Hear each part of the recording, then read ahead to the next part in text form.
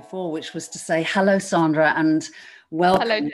It's very lovely to have you on our original podcast. Welcome. And we have never actually met in real life. And so that's quite an interesting thing. But we have had some conversations, and I have had glimpses of your work and seen bits of your work since we kind of connected last autumn during lockdown. So welcome, and I'm going to invite you to introduce yourself because you'll be able to do it much better than I can. So this is Sandra Boom. Hello, everyone. Hello, Jane. I'm so happy to be here. A process to get recording, but I'm really excited that we are.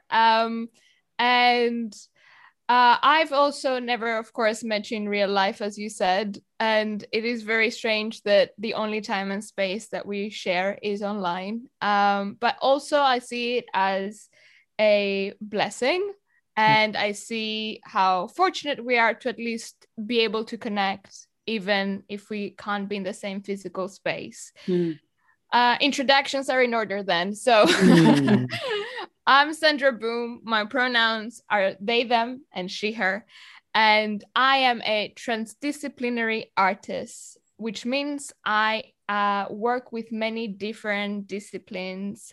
Some of them are acting, dancing, drag performance, poetry, and astrology. Throw it in there.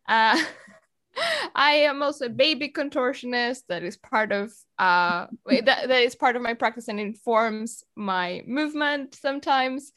I've been called a visual artist before, and that's a new label that I am slowly inhabiting. And yeah, the list goes on. But it's amazing. It's amazing, Sandra. You know, labels and identities. And you know, if I think back to when I was your age, the world felt very different. It kind of felt like you had to choose what you were going to do and pursue it. And if you just maybe jumped tracks a little bit, you know, it's like, oh, you're not serious. You're a dilettante. You're, you know, a jack of all trades. Just do one thing and do it well. But I think the world is different now. I agree. In the best way possible, I think that's changing. It's still very present, though. It's still very present, especially in people that are not artists necessarily. Right. Or people that are artists and do have that area that they've dedicated themselves to, and they really don't understand how you can do multiple things. Right. But I think I attribute most of that logic and that discourse to capitalism and the idea that I have to know what I'm hiring you for. Yeah. And so you have to sell yourself as this one thing I can trust, and I know where my money is going and how I can, even if I'm not hiring you, categorize you. Because then the hierarchy is maintained, which is very capitalist. That is really interesting. I hadn't really thought of it so clearly, but it seems blindingly obvious, really, that sense of value. And if I don't know what you are, how can I assign a value to you?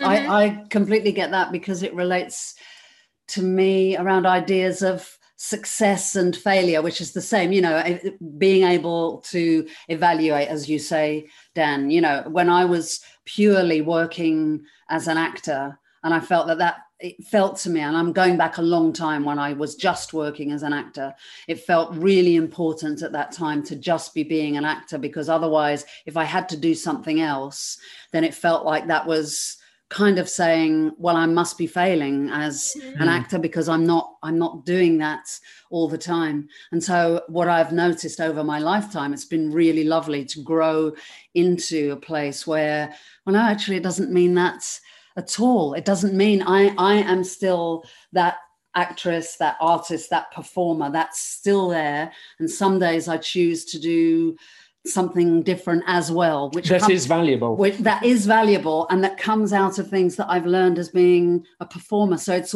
everything feels like much more blended, and so consequently, yeah, you can't attach the value to it absolutely in the same way.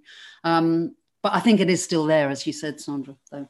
For sure, yeah. And I really like what you both said. I like the fact that it seems obvious now from this conversation, and I also really like the fact that you are able to see in your own journeys of like starting. I mean, I know from previous conversation as well that you done as well were primarily doing acting or only acting, and now you do narrative, you do, you know, like you have explored your practices within different disciplines, potentially within different things, and without feeling like you're cheating on your acting or that you're not an actor anymore because you're not doing only that, or you're failing, as you said, like, yeah, and that your value doesn't go away. And as you were speaking as well, what came into my mind was this phrase that a wise ancient Greek man has said that now is escaping me. There were a few of them. Take your pick. I'm shaming my Greek roots. Yeah, so I will find the name because I don't want to quote the wrong man. But we can always put the name into the notes. We can put the name into the program notes. I mean, it's a Google search away. I feel very exposed because like it's at the back of my mind somewhere. Like, give us the words, but give us the words. Yeah, yes. or the spirit of the quote. Yes, I know the quote, and I know it in English. I know it in ancient Greek. I know it in Greek, but I can't remember the name. You are what you repeatedly do is the quote that I wanted to bring forth from all the thoughts that were forming as you were speaking, Jane, because what is identity, you know, and what makes us stop being something and start being something? And, you know, like, so for me, what's been liberating, it can also be used as something to punish yourself and be like, I'm not practicing enough, so I'm not, you know, an actor because I'm not acting enough. But at the same time, I feel for the way I interpret this is, well, it's all in me, the acting, the talent, the potential. It's just I need to practice it more. And when I do practice it, then I'm doing it. Then I am it. So, I mean, not to be super simplistic as well. Of course, training and education is important. I have a master's degree. I'm thinking of a PhD. I'm not like bashing, you know, training and education or, you know, other qualifications if you so feel like you need.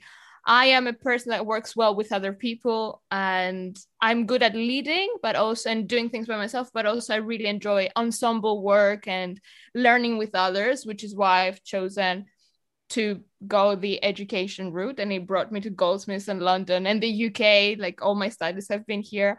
So I really love, you know, set ways in a sense that I can go somewhere and take and learn, but also I take what I need and what I want and I put it in my practice. And then I don't feel like it has to be categorized, as we said, as this one thing and have this one name. Great.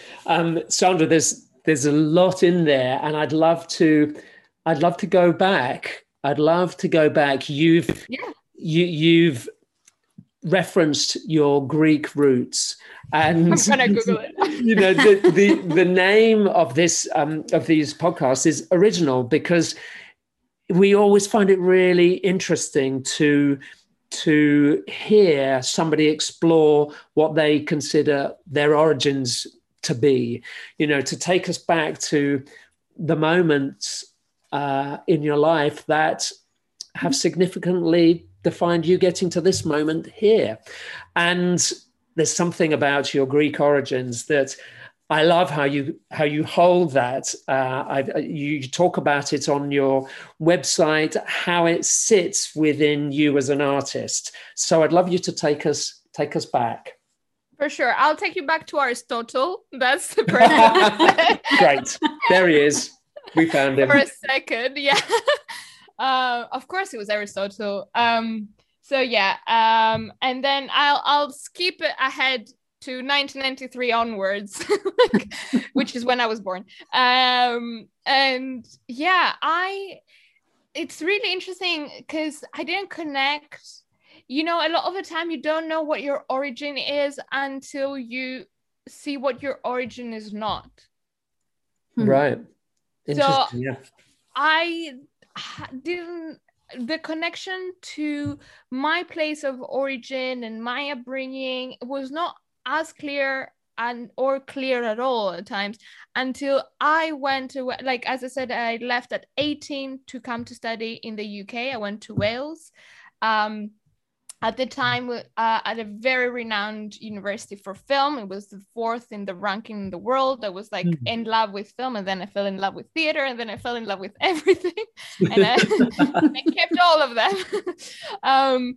So yeah, I didn't know what made me different and Greek and from Patras, and what was different in my family as well, and in myself from what I took from my surroundings. Because obviously not everyone in Patras or anyone in any city in the world is going to be the same just because they grew up in the same place. Not even, brothers and sisters and siblings are the same. And it's just kind of like going from the bigger image, and distilling it down to find really the origin. That was my journey. And yeah, I realized, one of the first things I realized about my origin is that I have a rhythm, and I speak especially, which is apparently coming from my city, and my city is very near Italy. We are a ferry boat away, and there is an influence there for sure. There are intonations in the way that I talk, and I also talk like a Southern Greek, and we talk faster and more rhythmically and singing like than the other Greek that I encountered in that university. And we also had other things in common, became friends. And she was one of the first people, and her mom, that was like pointing out all of our differences. And I was like, okay, so, those things. And then, as you said, Dan, in my website, I have found what has really influenced me in my practice, and I do relate it back to the Dionysian celebrations, the festivals, because it is carnival. My city is the city of carnival, and that I can absolutely tell has influenced me as a performer, my quality of movement and expression, as well as the costume and the presence and the visual aspect of what I do. And yeah, it's funny because nobody knows that Patras is the city of carnival. Except people from Patras. Yeah, I mean, the rest of Greece knows. Okay. But it's a very well kept secret for some reason. I think it's bad marketing. We've had that conversation as well in one of our conversations where we said that, I mean, ancient Greece did great marketing. The Latins did even better marketing, and modern Greece is really bad at marketing. The very worst of the current times, and we still keep the old good old days as our pride and glory. So yeah, nobody knows, and I thought it was very important for me to put it in the definition on my about section, to give the context of who I am and how I relate to my origin. Okay, so I want you to help us to travel in time and space, and I want to go to Patras. And it might be in the late 1990s or the early 2000s. And I want you to show me that carnival. I mean, Oh my God. Tell us about your first, or your early immersion into that carnival. That's funny because my earliest memory is my dad working. It's something I've watched back. I am a baby in the video, so I'll take you to that video and we watch it together.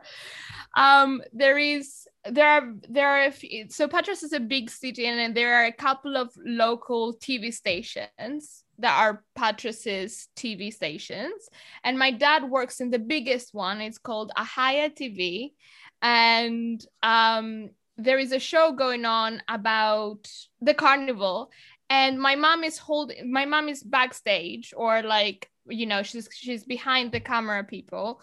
And at some point I see my dad, who is a technician also behind the show, behind the cameras, and I see him and I shout to him, Gogo, which was my way of saying his name, which is Yorgos. So I'm shouting that in the middle of the show, and people were like, "Oh my God, look at that adorable baby!"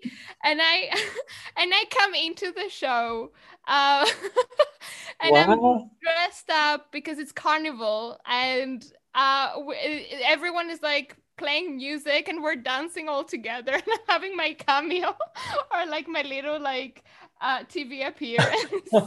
So what's your costume? What are you wearing? I vaguely remember that because also the quality of the tape is really bad. It's like, 1990s, and I don't know which camera caught it and how we had old school that cassette TV recording. And I remember, I think I'm wearing something like a Minnie Mouse costume, like a red dress and the ears and something like that. And brilliant. Yeah, I'm sure I'm sparkling. Like that's a given somehow. And and I'm living my best life. I'm high on life at that moment as a baby Minnie Mouse who's just made their first TV appearance at the ripe age of 1, 2. I love that. I love that. That's like your first drag was Minnie Mouse. Brilliant. Yes. It's a great. Go back and find the details. Yeah. That's a great origin moment, because those family moments that then become part of a family mythology or a family story, because you may have some sense memory of it, but when we're really, really young, actually some of those memories we just inherit from other people's memories, them telling us the story, showing us the video, and then that mixture of I've seen the video and does my body and brain actually remember being there, or do I remember the video or connect with the video? Yeah. I vaguely remember being at the TV station. I don't know if it was that moment or if it was another one. But also I don't want to miss on the opportunity to take you at the Greek Carnival in Patras. Take us. Oh my God, anytime, please. And also, you mean literally?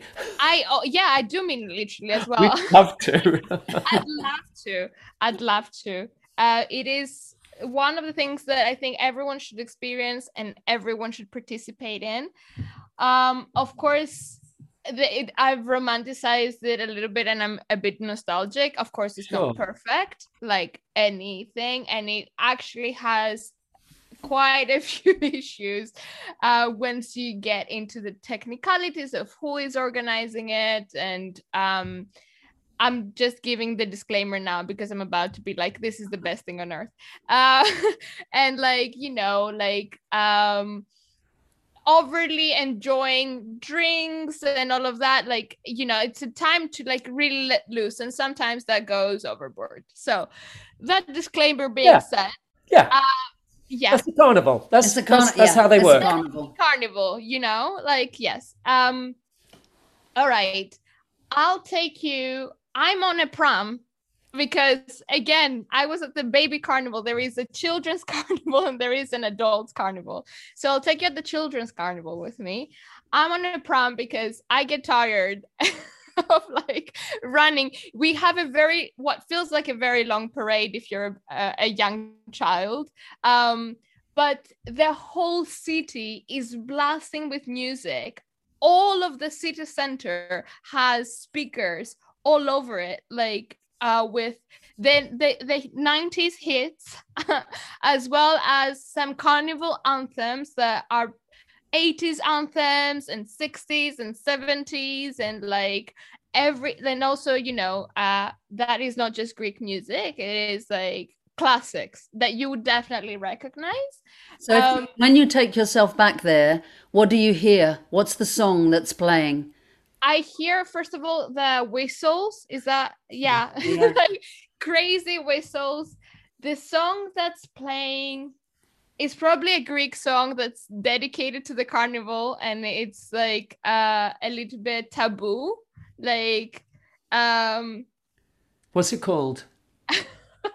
I think it's, oh my God, this is not for the children's carnival, what I'm listening. It's called... Yeah, memory does that. Memory kind of mashes everything together.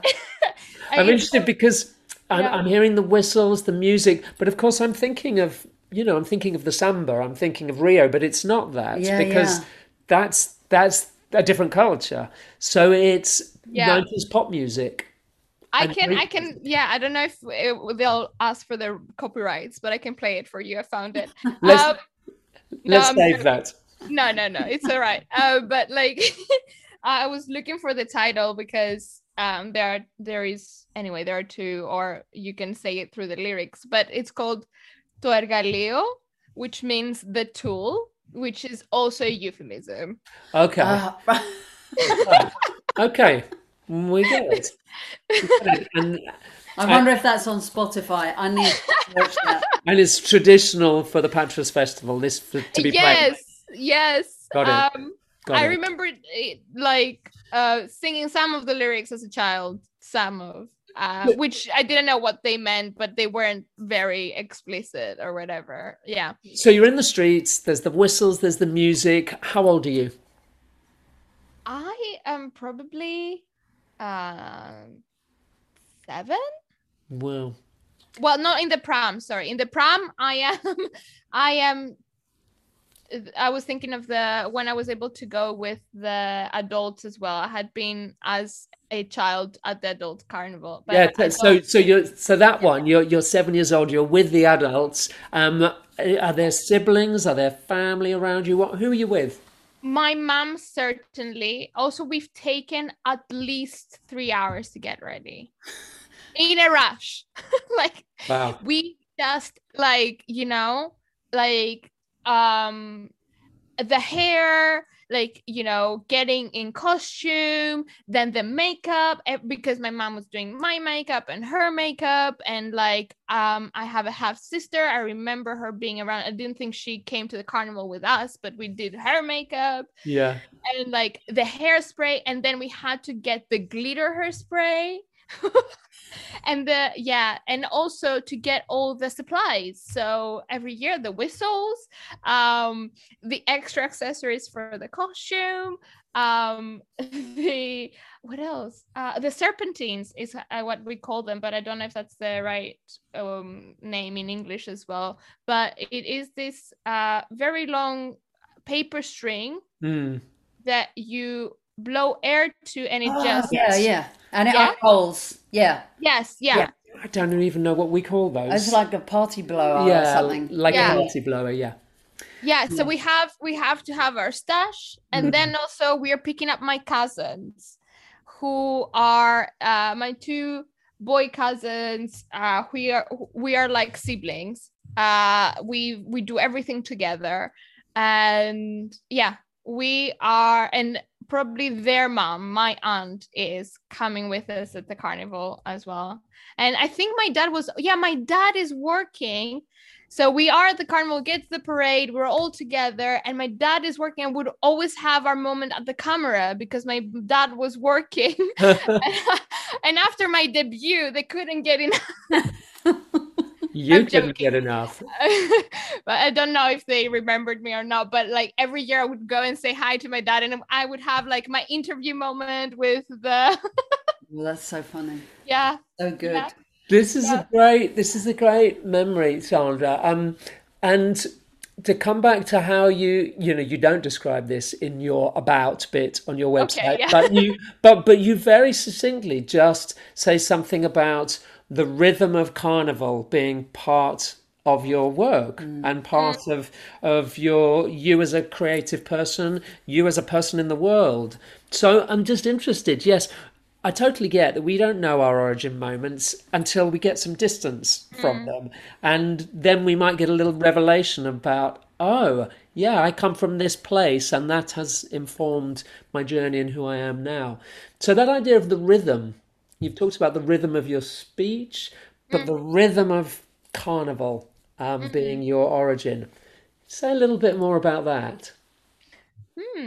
I wanted to, as you were speaking, I realized as well that, I mean, it might sound to people that I'm doing like carnival performance all the time, and then they may encounter Lockdown Chronicles, which is the film that you met me through, and be like, what? I didn't sign up for this.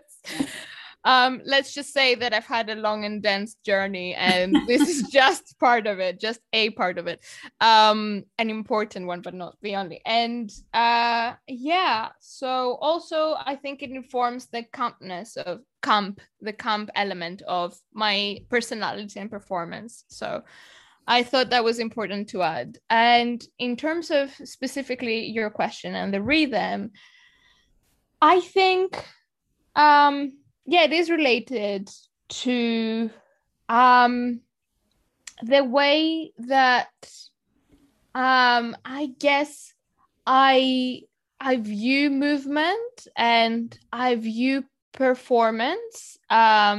So what is the most important part of it? What is the crescendo? What is, you know, and it's not just the rhythm of the physical movement, but also where how the performance is built. I think that's really how deep it goes and links into. That's really interesting. Makes me think about stories and storytelling, and that's what we keep coming back to for ourselves in our practice. And the rhythm of a story, yes, when we talk to people about shaping a story, it's not just about a series of events, it's how you take us on a journey which has shape to it, rhythm to it, how you keep people engaged through that with rhythm. So it's really fascinating, yes, to hear you think about rhythm, not just a physical rhythm, but rhythm of an experience, I guess. But the other thing I really want to pick up on is the Dionysus. Can't let Dionysus be mentioned and not kind of open that up. That's where I was going, because that's like, so that's in the genes as well, because that, you know, that's that wildness is from thousands and thousands of years. Well, say a little bit, because there might be some people don't know what that means, that kind of Dionysian roots of theatre or whatever, or performance. For sure. Yeah, so I mean, I'll start from current times and like take us back. So the carnival derived by the Dionysian festivals as well as theatre. But like the closest thing I would say that we have today in contemporary Greece is not theatre to the Dionysian festivals. It is the carnival that's the closest to them. Because it does have that element of ecstasies almost, and like, you know, that wildness, that like extreme releasing and like, you know, expansion of being, that the ego kind of falls away and you are just these bodies living this experience all together and sharing, and, you know, like just becoming one with the music, the energy, rather than just, you know, away from your labels, as we were like, and no one knows who anyone else is. It's just about this moment and this energy and this connection and the potential of ecstasies and, you know, like all of that. So that you can see how I link them very very directly. And again, you know, this is coming from my experience, and there might be people that experience the carnival differently, but it is the closest thing that we have to those festivals that were about ecstasies, and they were about satire, and they were about, because also we have the floats that are part of satire. We have like the references and the costumes and the themes of the carnival that are part of that. So there are direct connections still running throughout the Dionysian festivals and currently the carnival in Greece. And also it's very political in Greece now, the satire as well. Like you might see political figures as part of the float. Right. And we do burn. That's another thing again. Sorry, I'm just going through the parallels. It's just that's where it's leading me. Yeah. But we burn the Carnival King every year in the sea. You know, so that's another part of it's so ritualistic and so so much in that spirit of pure magical releasing and working with the elements. You know, we have the water, we have the fire, we have like the sounds of the music and the energy of the people, just bringing everything together in like a very ritualistic festival experience. And I can't forget about, well, again, current carnival, but the what's it called? I can't forget it and I forgot them. The things that light up the sky. Fireworks. Okay, thank you. So yeah, like it's still it's literally fireworks, and it's figuratively as well. But how I relate it is I feel in my being that this is something that is so embedded and embodied in me that is hard to explain. You know, when something just feels so integrally part of you that is hard to define. But of course, having that element of going wild, of needing to have that like experience of release to the point of just being, and to the point of reaching ecstasy, and to the point of being one with everything, is something that I want to have, I need to have regularly, and I have made part of my practice. Also, a clubbing experience to me can be similar. Like that's kind of like when I know I've had a good clubbing night, when I've reached that point of like release and just being, and you know, with other people. And exactly. And then I can speak about, well, the Dionysian festivals themselves, other than having informed, of course, contemporary Greek culture and the world, in the sense that, of course, we know so many things about ancient Greece. There were different kinds. So, of course, there was the theater. That's where theater came from, and that's where comedy came from, arguably, because it was part of like the festival. And there are two different types that were happening in the fields and that were happening in the city. And it is very dense and very wonderful if someone wants to look into it. But as a feeling, I think we've really tapped into it. I don't know. I think that's what it is for me. It is that like wildness, connection with others to the point of just being one. And it's amazing, and it takes me back to the Aristotle, you know, you are what you do. And so most of the time because of capitalism, we are very often forced to live within structures, or we live within particular structures. So therefore the importance of having ritual where actually we break out of the structures, and we are one with nature, with one another. You know, it's something much more elemental. So we are what we do, so we have to do that sometimes. Exactly. Thank you for putting it in those words. That sums it up well, I think. And also, as you were speaking, I realized as well that's kind of what I bring, because I do rituals. I do moon rituals. So my favorite ones are the ones that, again, I am able to do them outside in nature with others. And I have done them via Zoom and I have done them in person. And as an intimate circle of people has been who I know, and we can like allow ourselves to go there, to be wild, to release when is needed. So, with movement meditation, which is one of my favorite practices to bring to these rituals, we can just get grounded, connect, and dance with our intentions, dance with each other, dance with the elements, root ourselves in the earth, and like feel one with the sky and, like the trees. And the need for ritual on our daily lives, or at least regularly, is something that I find extremely important as well. Mm. Oh, Sandra, there's so many little things I want to pick up on there, but the first one I want to kind of identify is that other element of carnival, which is inversion, which is people being able to be something they're not. That idea that, you could be half man, half animal, or the pauper is made the king, the inversion of hierarchies, of identities.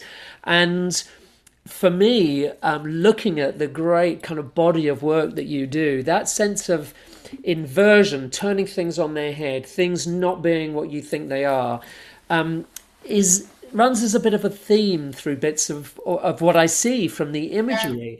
The idea of drag. I'd love you to take us into drag, because I remember in a previous conversation with you, you slightly reframing for me what an idea of new drag is, modern drag is. So that's what I'd love you to, that idea of inversion, and that the festival carnival makes that possible.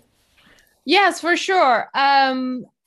First of all, you're tapping into something really important there again, and I'm glad that we are going there. And I find that transforming and the costume and things that you put on actually a lot of the times express your essence, rather than it is something that is other to you.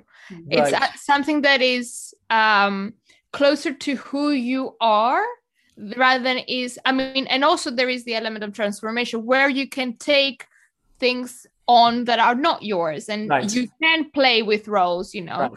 And so I thought it was important to speak about both. And I think it gives you permission. If anything, it gives you permission to be everything that you want to be, whether it is something that is, internal and you're just externalizing it, or whether it is something that you've been looking forward to try out and be that persona or character or, animal or whatever now, and see how that feels in that transformation. And then in terms of my work and my drag, we spoke, I think, about non-binary drag and being a drag thing instead of, drag queens or drag kings or. So,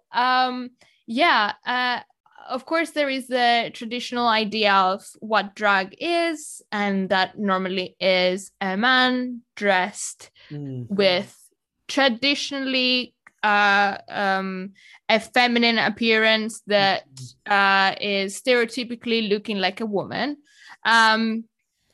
and it's really hard to describe because it's also problematic that it is, that we're giving gender to clothes, that we are giving a very narrow definition to what drag can be, but to behaviors as well, that behaviors are gendered. Yeah, all of it, exactly. But we spoke about drag being a step away from that it can be just any sort of gender doing any sort of gender.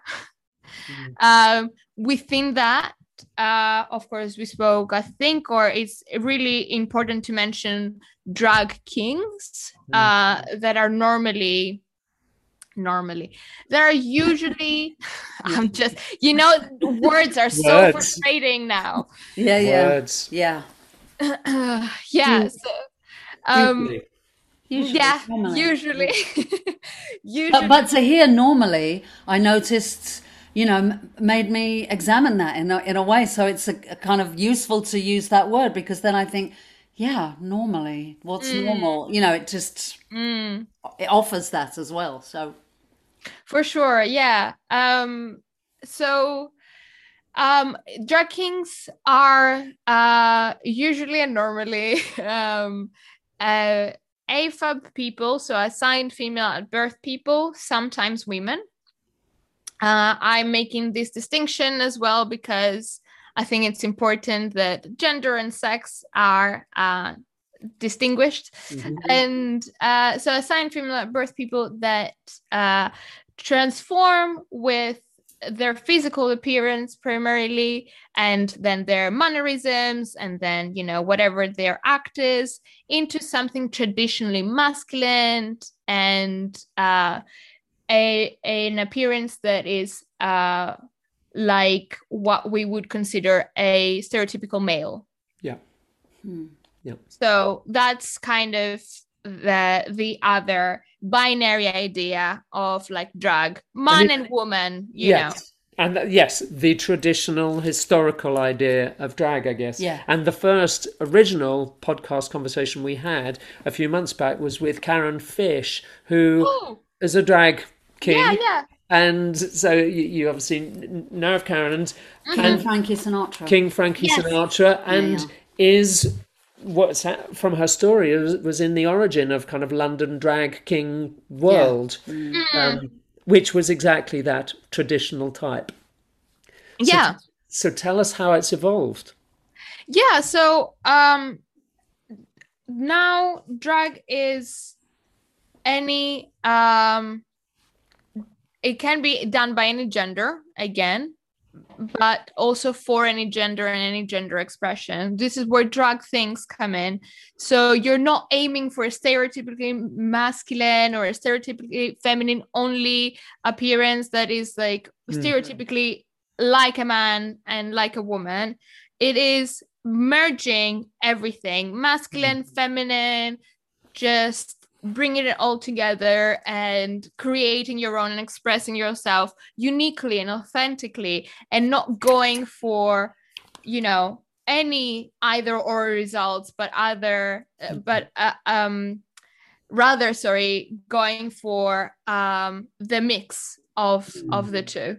So I also find that there are drag things that are trans people that are more masculine in their drag, and they just are still owning a trans identity as their drag persona, and that's something really valid as well. But overall, I think what really needs to be said is that drag can be anything. I think that was another thing. You can be animal drag, you can be object drag, you can you can be a microphone, you can be a cat, you can be whatever, and that can be drag.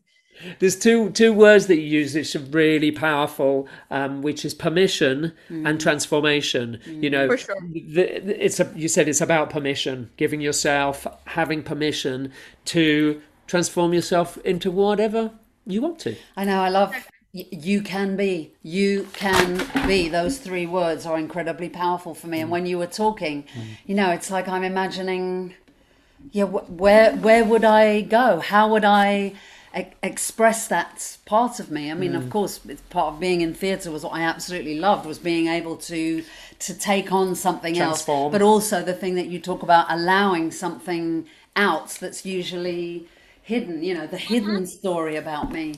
So I find myself, listening to you and just imagining, wow, where could I go and where would I go? Anywhere. Yeah.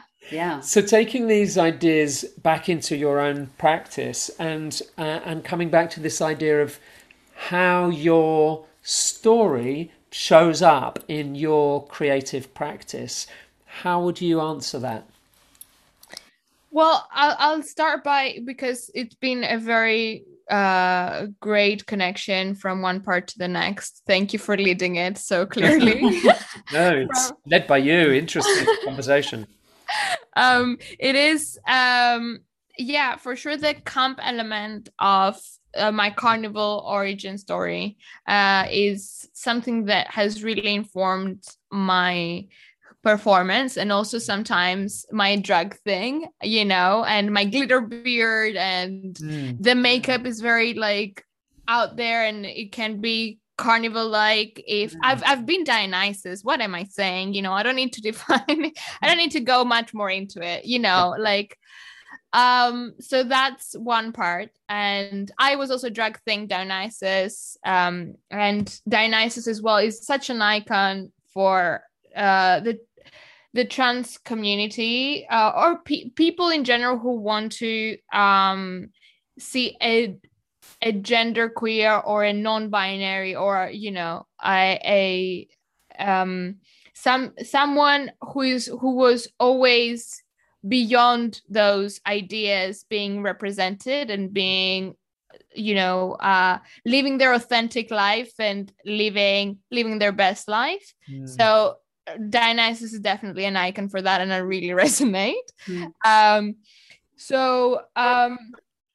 kind of feel there should be a poster of Dionysus on the wall behind you. He's like your like your hero. Dionysus for mayor, Dionysus for prime minister.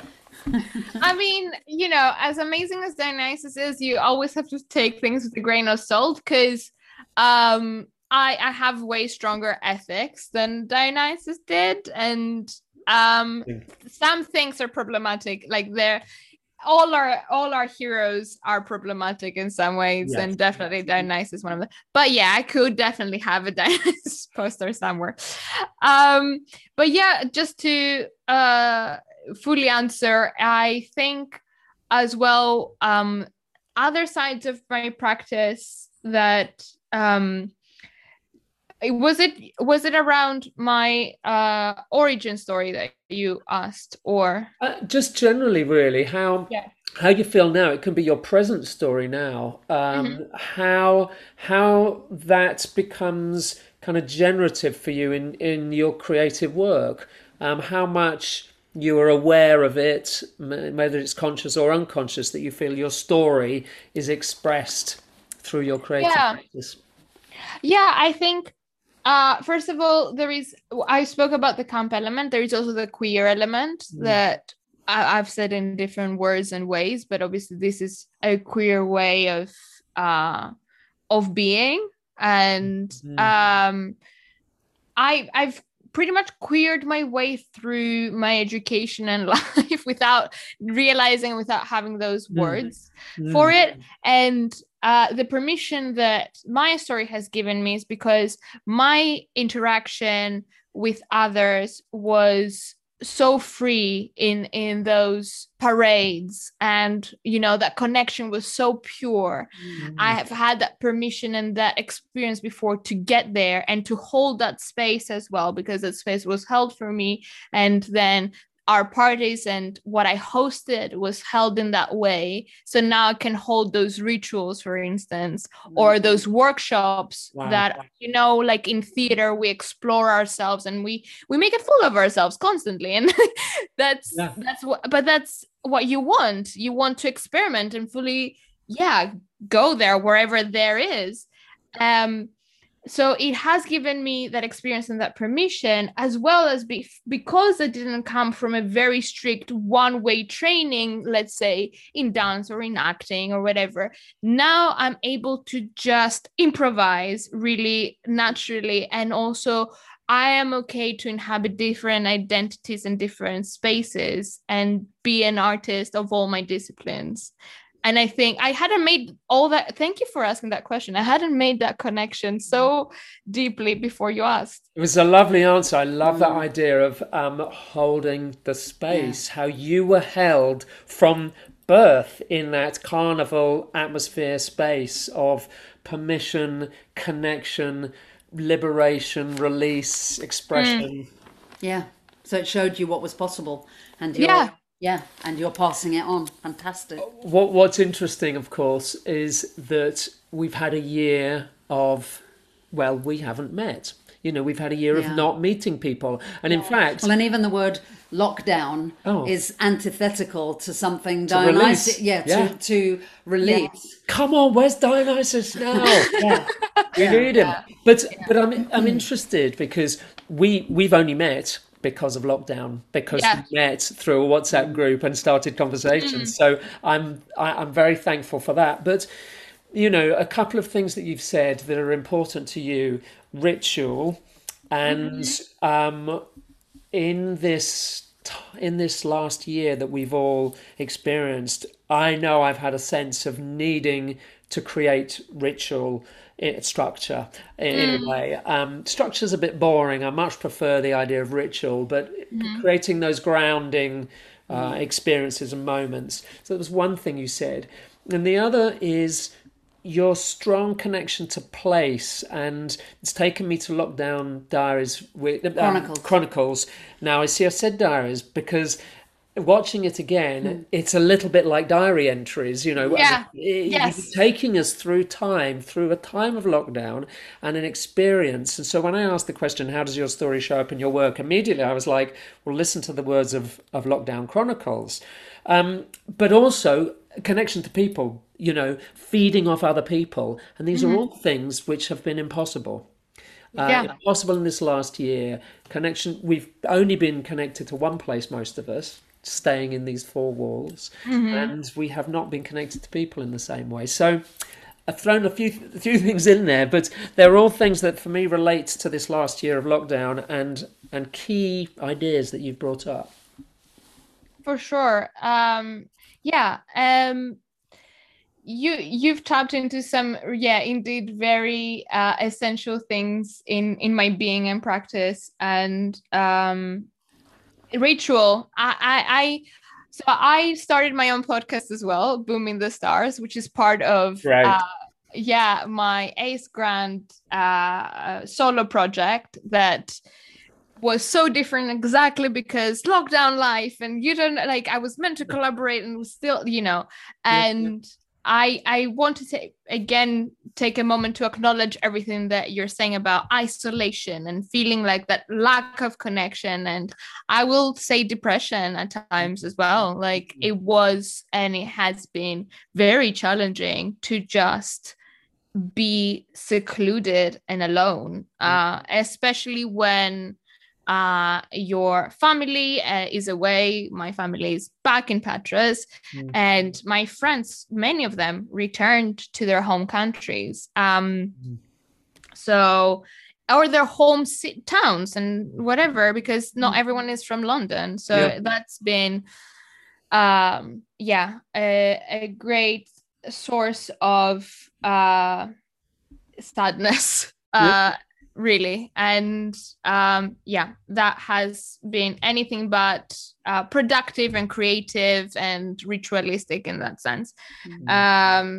But I was speaking about the podcast because the first podcast episode that I did was on moon rituals, and something that has kept me sane during the lockdown, being by myself a lot of the time, is connecting with others through something deeply spiritual.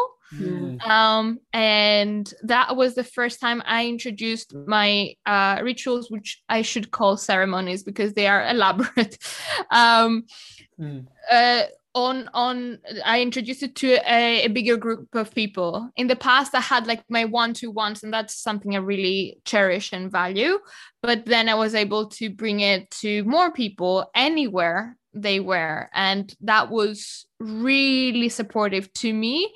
And also I found it was very supportive to others. And because it is about the moon, and astrology is part of it. There are also other disciplines. We are doing movement meditation, as I said, and movement and breathing techniques, and my workshop facilitating and performance background also feeds in, and it all becomes this other transdisciplinary ritual of a ceremony. And it was a good way for me to keep in contact with what I do in my practices, and also to connect with others on a deeper level, as well as introduce astrology as another discipline of mine, and also a discipline that other people can use, and you don't have to be, an astrologer to use, to have a moon ritual, to be connected to the moon, to be connected,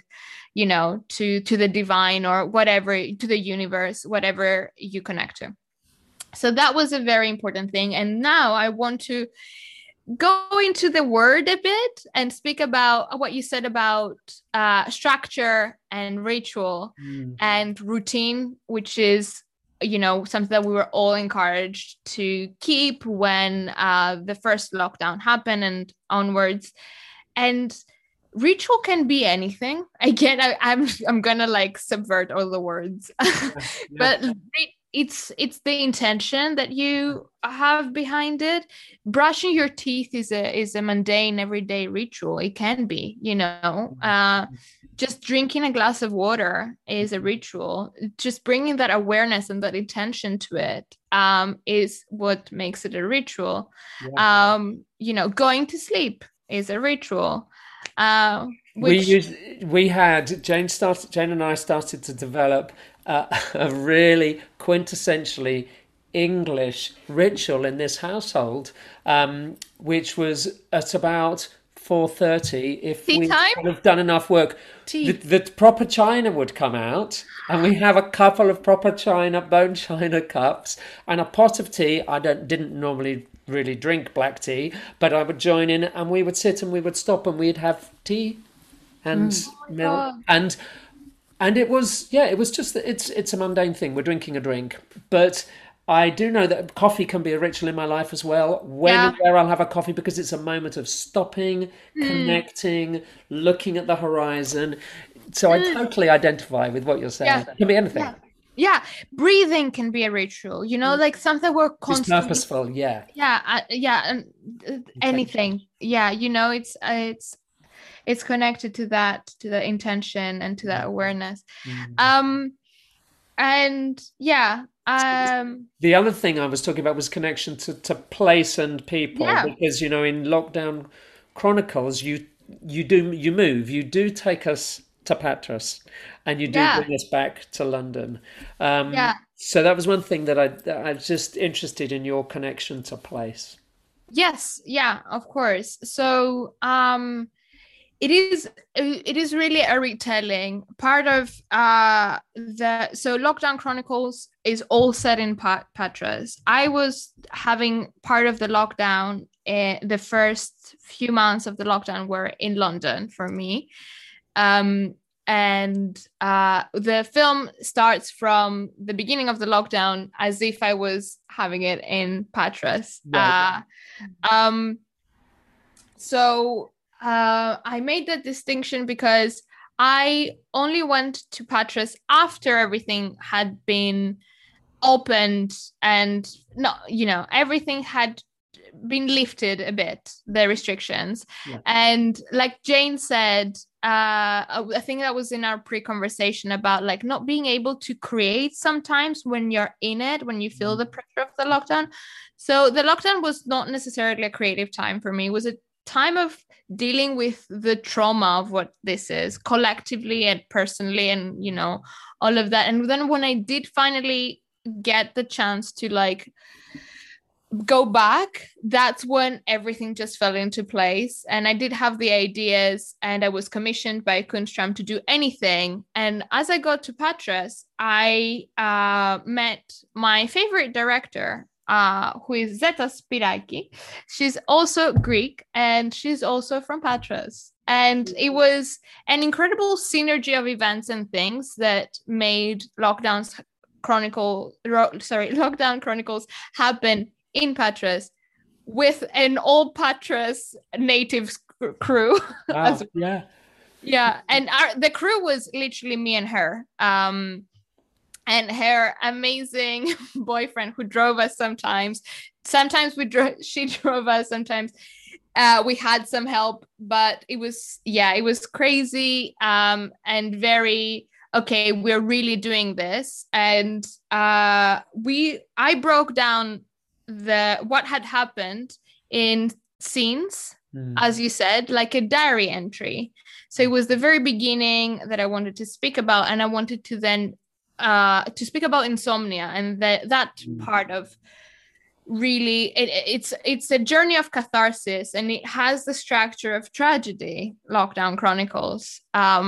So there is catharsis in the end, spoiler alert, but it is it is that like heart-wrenching catharsis, like that you've scratched your way out of, clawed your way out of something, rather than just happy-go-lucky, oh, that's over. Let's move on. So yeah, it has like very much the tones of tragedy and the structure of it.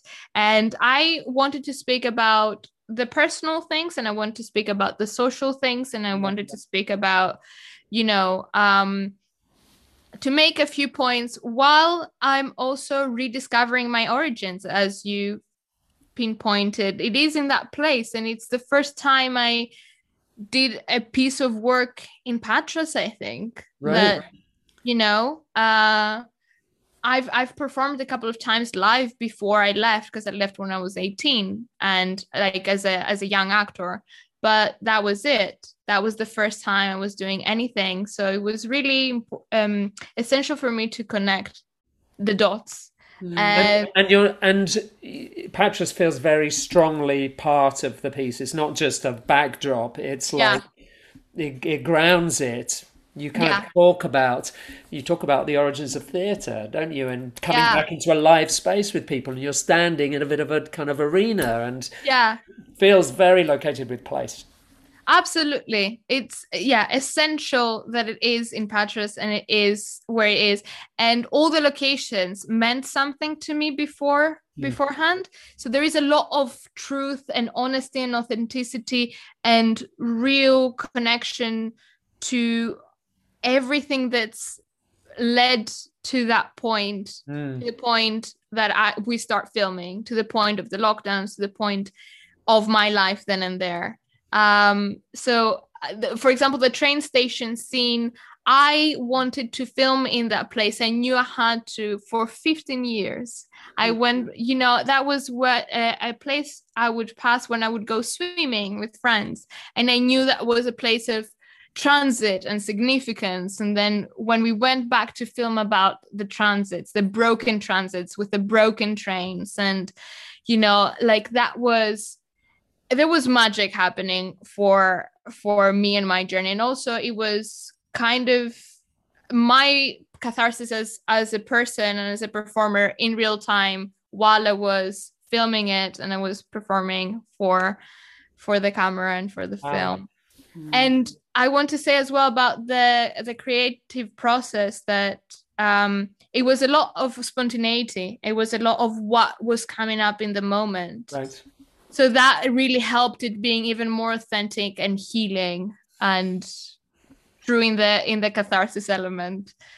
I really loved in the film, that sense of time in the body and our bodies being in time, so like in the insomnia moments, we just hear the ticking of a clock, and also that other idea that when you're shaving your hair, that, our body keeps time for us in this sort of growth, that by how long our hair is literally coming out of our bodies, but our bodies in time. I thought that was really, really powerful.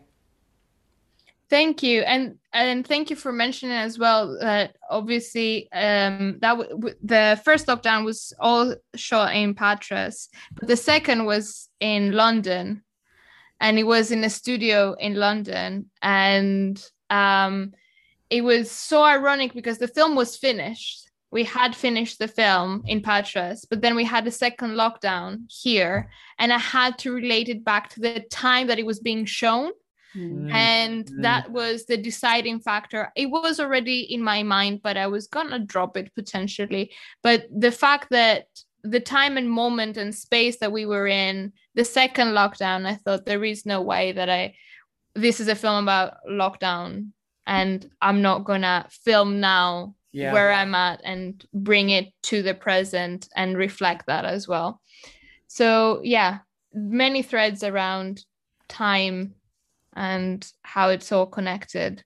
And then the link into the outside world, as we've touched on, you know, BLM and everything that's, you know, felt like because of this particular moment in time, we were able to listen in a way that we haven't been listening. And I love the way so that the film is so internal and so in your body, but then it goes right out into the world, and your activism, as you know, as well as your artistry, it's about your activism and the things that you believe in politically. Well, leastways, that's what I take. Yes, certainly. Yes, it is very embodied. It is, you know, bringing the time to measuring the time to how long your hair has grown, and like seeing that as your internal metronome and your clock, your body clock. But then also, that's how I structured it in the scenes as well, of like, that's how little it gets as little as this hair, and the importance of the hair and length in millimeters,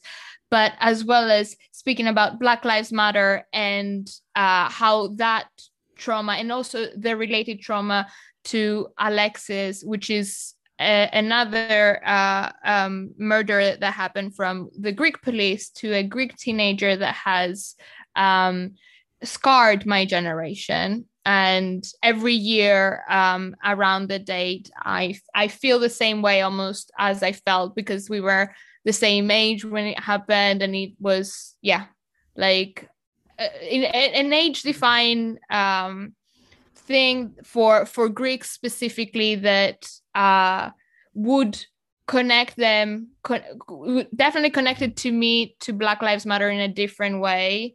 And I think it was very important to bring into the activism and bring into the connection of the places and the identities. And then where there is a funeral, I think I'm giving away the whole film, but there is a funeral as well where I'm chanting, and that really happened for a stray kitten that I had found, and there is a big problem with stray animals in Greece. And that was part of something that I really wanted to bring to the forefront in my art, and it's something that occupies my mind, and I want to definitely do some more activism work on. So yeah, it was very much about what was going out as well. It's an amazing piece of work. There's so much in it. There's so much in there. And there's so much in this conversation that we could just keep opening up. But I'm aware of time. Not only our hair growing, but everything. Time moving on. Just final thoughts. Final question. Connecting to other people, the live moment happening in groups of people. We're in this moment now where theatres are about to open, cinemas are open. What do you feel about that? Nervous. I feel nervous. I feel, well, kind of like I'm about to go on stage myself, like, but the world is the stage. Wow. You know, I'm gonna see 2 beautiful productions of AFAB only casts. So that's happening, and that's live theater, and I cannot wait. And it's happening outside in the Lady Garden. It's the theater. It's really near. In Southeast London. Yeah, exactly. Great. Look out for that. Yeah, so that's really fun. I know some of the people who are performing, and I know some, you know, like, it's a great production, and yeah, I'm excited to see it. But we were saying as well, I'm not excited to be indoors. I feel nervous about being indoors. Like, I feel nervous as if I'm about to perform something. I guess there is that, like, I know what's meant to happen. I've been here before. I've rehearsed for it and I've done it before, but the circumstances are different. And yeah, that's where I'm at. So let's hope that we can cautiously open up and start to enjoy being close to other people again in those live Dionysian moments of release. Yeah, it's like two notions going on at the same time. Yeah, the nervousness, but also like that crave for connection. And meeting you in real life. Let's do that when we can. And let's do that. Yeah, please, let's do that in a moment of Dionysian release. Well, I want to come and do a moon ritual one time. Oh my God, yes, definitely. That would be amazing. We'll book it. Awesome. Thank you so much. Thank you so much for a fantastic conversation. Thank you. My absolute pleasure. Thank you both so much for this. I've really enjoyed myself. I'm so glad we did it.